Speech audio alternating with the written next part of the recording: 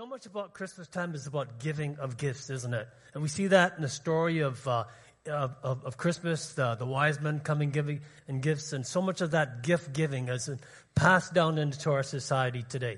But we got to look at gift giving, and we're going to look at gift giving right back in the Old Testament. In Old Testament times, when you were invited by the king, if the king invited you to come into his presence, you never went into his presence without a gift. And if you went into his presence without a gift, you would offend the king. And you would literally insult him. So important was this gift that even if the king was extremely immeasurably wealthy, and even if you were extremely poor, you had to give a gift. In the Hebrew culture, gift giving was so important. Every time someone approached the temple, he was required to bring a gift. Leviticus chapter 5, 7, and 11. Anyone who cannot afford a lamb is to bring 2 doves or 2 young pigeons to the Lord as a penalty for their sin. If, however, they cannot afford 2 doves or 2 young pigeons, they are to bring as an offering for their sin 1/10 of an ephah of the finest flour for a sin offering.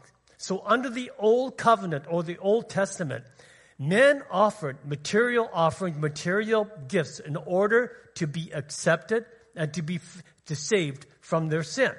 So you couldn't ask for forgiveness without bringing a gift. You could not come empty-handed. You had to bring a gift. No gift, no access. You had to bring a gift. It was an insult to not bring a gift. So, all of the New Testament, in the New Testament, it was all about mankind, men bringing gifts to God. But, when they brought these gifts, it always involved some sort of emotion, some sense of anxiety, some anxiousness. They were always kind of like hoping. It's like they'd hold their breath and they're always hoping. Like, is my gift acceptable? Is my lamb unblemished? Are the doves clean?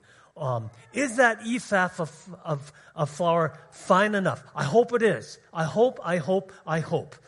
Always wondering, is what I am doing measuring up to please this holy God? So in the new, but that was the concept of giving. Always men or mankind giving gifts to God to be accepted, to be forgiven. But you know what happened at Christmas, Dave? That first Christmas, something shocking, something so surprising, something miraculous happened that day. Instead of gifts given by men going upward to God, it was the gift of God that came downward to men. Amen? So, in the New Old Testament, there's this description of giving to God.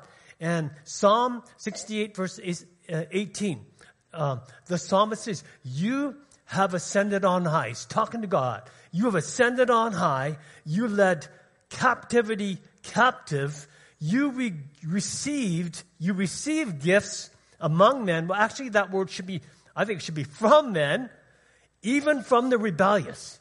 Everybody has to give gifts to God. And it says that the Lord, even a rebellious, that the Lord might dwell there. And then in verse 19, it says, he says, blessed be the Lord who daily loads us with benefits. In the Old Testament, if you brought a gift and if it was accepted, and then God, would literally load you down with blessings daily. But in the New Testament, in Ephesians chapter 4, the Apostle Paul quotes from these very verses from Psalm 68, Ephesians chapter 4, verse 7. And this is what he says. But to each one of us, grace was given according to the measure of Christ's gift. Each one of us, what was given to us? Grace. What is grace? Unmerited, unearned favor from God. Unearned, merited favor from God. Laugh. Love, acceptance, and forgiveness. Unearned. Unearned. Unmerited. Undeserved is what he gave us. That's what God is today. That's what Jesus, the gift of Jesus. Because Christ died on the cross, shed his blood, had his body broken, brutalized for us. Because of his shed blood and his broken body, because of the cross, we are accepted, we are forgiven, and we don't have to pay for it. He did it all. Amen? That's the wonderful gift of Christmas and of Jesus. And no one else could do that except God himself, the Son of God. So, Paul is saying here, did I read that scripture to you? But to each one of us, grace was given according to the measure of Christ's gift. Therefore, he says, when he ascended on high, he led captivity captive. And what did he do? And gave gifts to men. Paul is saying the Old Testament, Jehovah God, received gifts from men. And that's the way that you could get access to him. But under the new covenant, the New Testament, Paul changed it. And he says, when he ascended, what did he do? He gave gifts to men. Question, who ascended from the grave? Who ascended to heaven? Who was it? What's his name? Jesus. The Old Testament Jehovah is now the New Testament Jesus. The one who was born in the manger in Bethlehem in human form. He was the same God. The Jehovah God in the Old Testament is Jesus in the New Covenant. It's Ezekiel chapter 37, verse 13.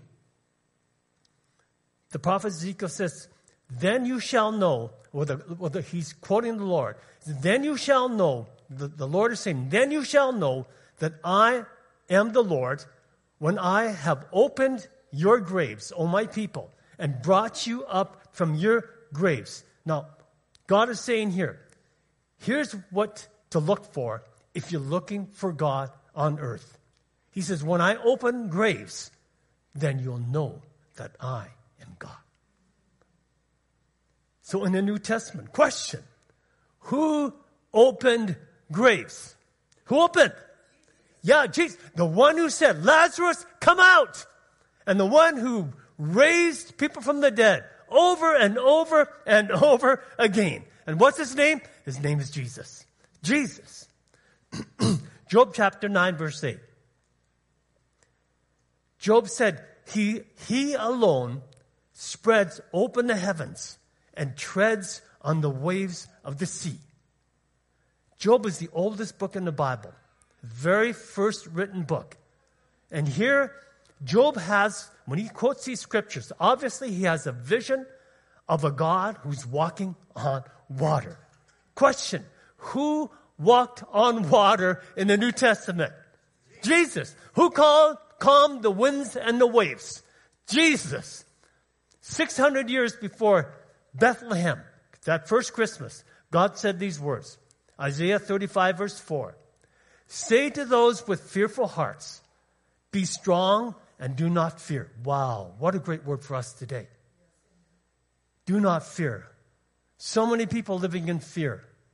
This world is covered in the darkness of fear. You know, I heard 365 times God says, do not fear in the Bible.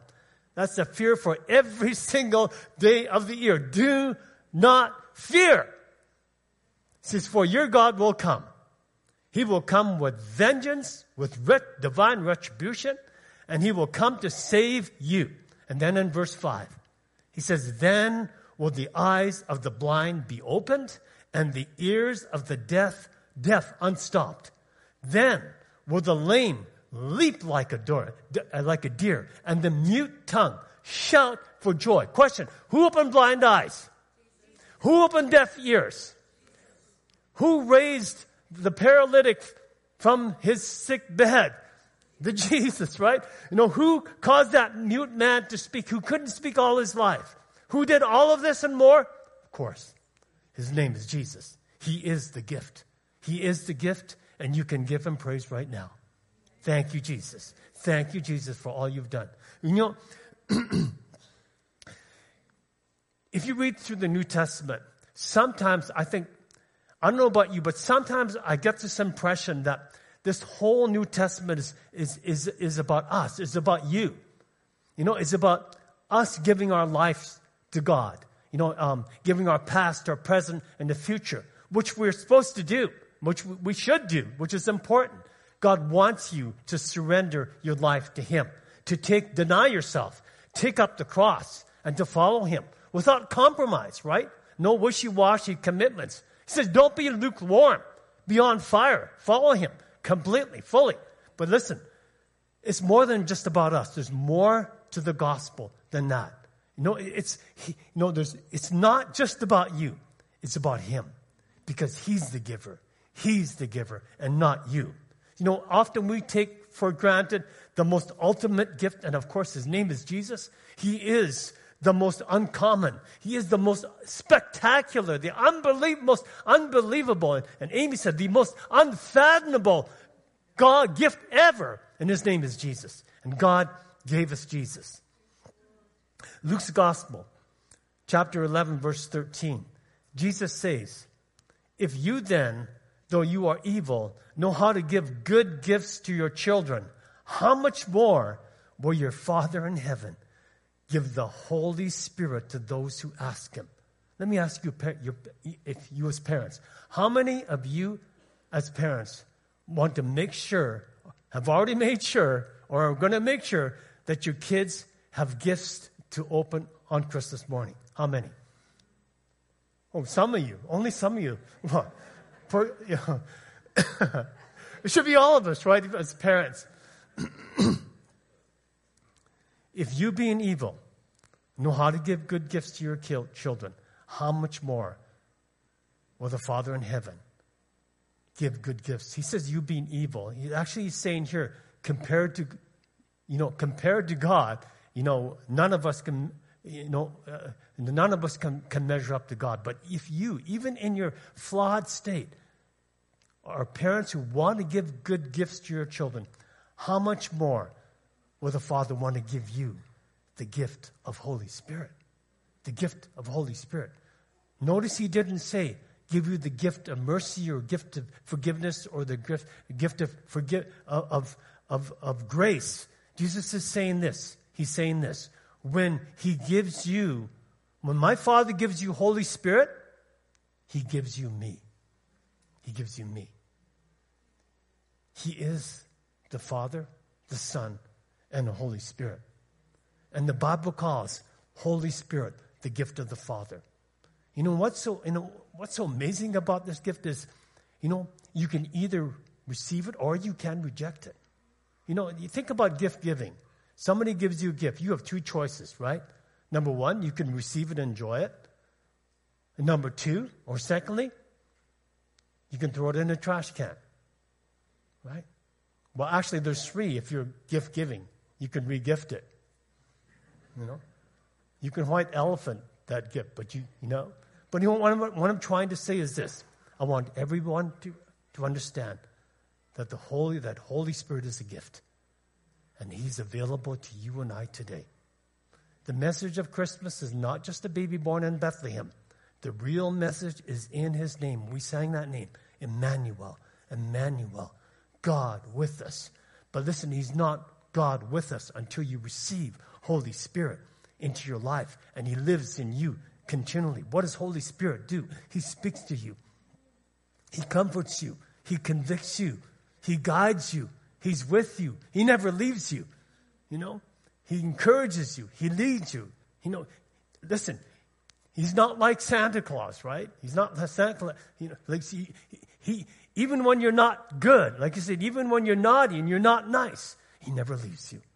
He loves you. He comforts you. He's there no matter what. Let me tell you, you cannot make it in this life without precious Holy Spirit. Amen? 3 times in the Bible, in the New Testament, the Apostle Paul uses this word, unspeakable. Unspeakable. First time is when Paul was taken up to heaven. And it's in 2 Corinthians 12:3. He talks about this man who went up to heaven. He says, I knew such a man, whether in the body or out of the body, I cannot tell. God knows. God knoweth. How he goes caught up into paradise, and he heard unspeakable words, which is not lawful for a man to utter. That's the first time. Unspeakable words. The second time was when that word unspeakable used was when the Apostle Peter said in 1 Peter chapter 1 verse 8, when he talks about this joy unspeakable and full of glory. You know, there's not much joy in the world today, is there? You know, we've had a tough year. But you know, I believe that 2024 year, there's going to be lots of joy. Amen? The third time that the word unspeakable is used in the New Testament is in 2 Corinthians 9:15, where Paul says to the Corinthians, thanks be unto God for his unspeakable gifts. Unspeakable gifts. What he's really talking about was thanks be to God for this incredible gift of his son, Jesus. What did he do for you? He took away your sin. He took away your shame. He even takes your sickness and he nails it to the cross. He endured the most brutal beating and he gave us up his life. But 3 days later, he rose from the grave, right? And 40 days later, he ascended into heaven and sits at the right hand of the seat of God. And now we have power and authority given to us through his name. But he told his disciples in John chapter 16, verse 7, it is better for you that I go away, because if I do not go, the helper will not come to you. But if I do go away, then I will send him to you. Jesus was saying, it is expedient that I go, because if I don't go, then I can't send them. See, the story of Christmas is not just the story of a baby in a manger.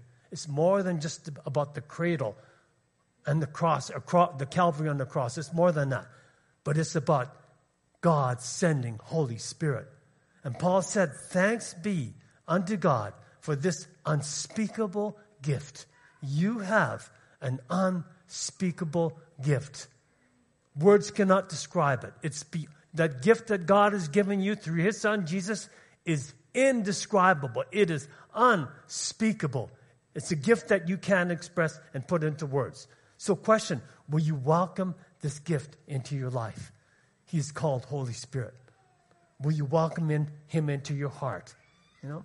So when you accept Jesus, you accept Holy Spirit. And he says, I will never leave you.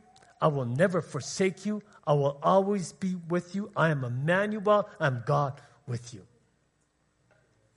Ephesians chapter 1, verse 13 and 14. This is not up on your screen. It says, when you believed, you were marked in him with a seal, the promised Holy Spirit.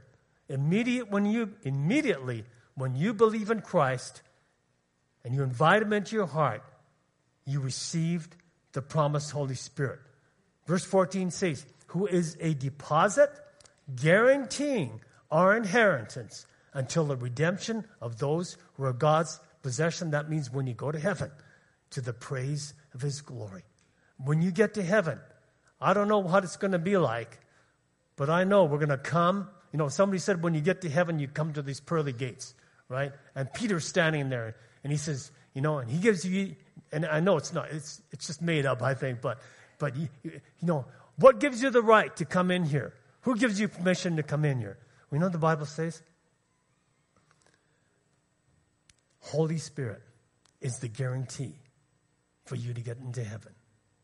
When you come and you leave this earth and you go to meet with God, the first thing that the Lord is going to recognize, heaven's going to recognize, is the Spirit of God, the Spirit of Jesus in you. He is the guarantee, right, of your inheritance in heaven. Listen, if you don't have a Holy Spirit, then you're not eligible for heaven. Amen? If you're trying to follow God and you're trying to learn you know all about God. What you have is religion. You don't have a relationship with God. A relationship with God comes through Holy Spirit. Amen? When you have a relationship with Jesus, when you're born again by the Spirit of God. His Spirit comes into you, and He begins to transform your life into a new life, a new person. Amen? Everything before the coming of Christ was humankind bringing gifts to God. But this Christmas season, we are reminded of what an incredible, unspeakable gift given to us through Jesus Christ. He is the most uncommon, the most spectacular, the most unbelievable, the most unimaginable gift ever given to you and me. Amen? Amen. Bow your heads. Thank you, Father. Close your eyes. I want everybody to say this prayer out loud with me. Will you say this prayer out loud, please? Lord Jesus, I believe in you. I believe you went to the cross and you shed your blood to pay for my sins. I repent of all my sins. Because of you, I'm forgiven and I'm clean. Lord Jesus, I'm willing to give my life to you. I want to live for you. Come into my heart and be Lord and Savior of my life. I receive the gift of the Holy Spirit that is unspeakable, indescribable, unexplainable. In Jesus' name. And everyone said, amen and amen. If you keep your heads bowed, eyes closed. If you said that prayer and you invited Christ into your heart for the very first time, could you raise your hand and raise it high and just wave it? I'm looking over here. I received Christ today. You invited Him into your heart. Raise your hand. Thank you, Father. Thank you, Father. Raise your hand and receive Jesus. Thank you, Father. You said that prayer. Will you do something? Will you go back right after the service, go back to the Connections booth, and we've got a gift for you. And I want to tell you, that's just the very beginning of this incredible thing called a relationship with Jesus Christ. Make sure you do that. Amen?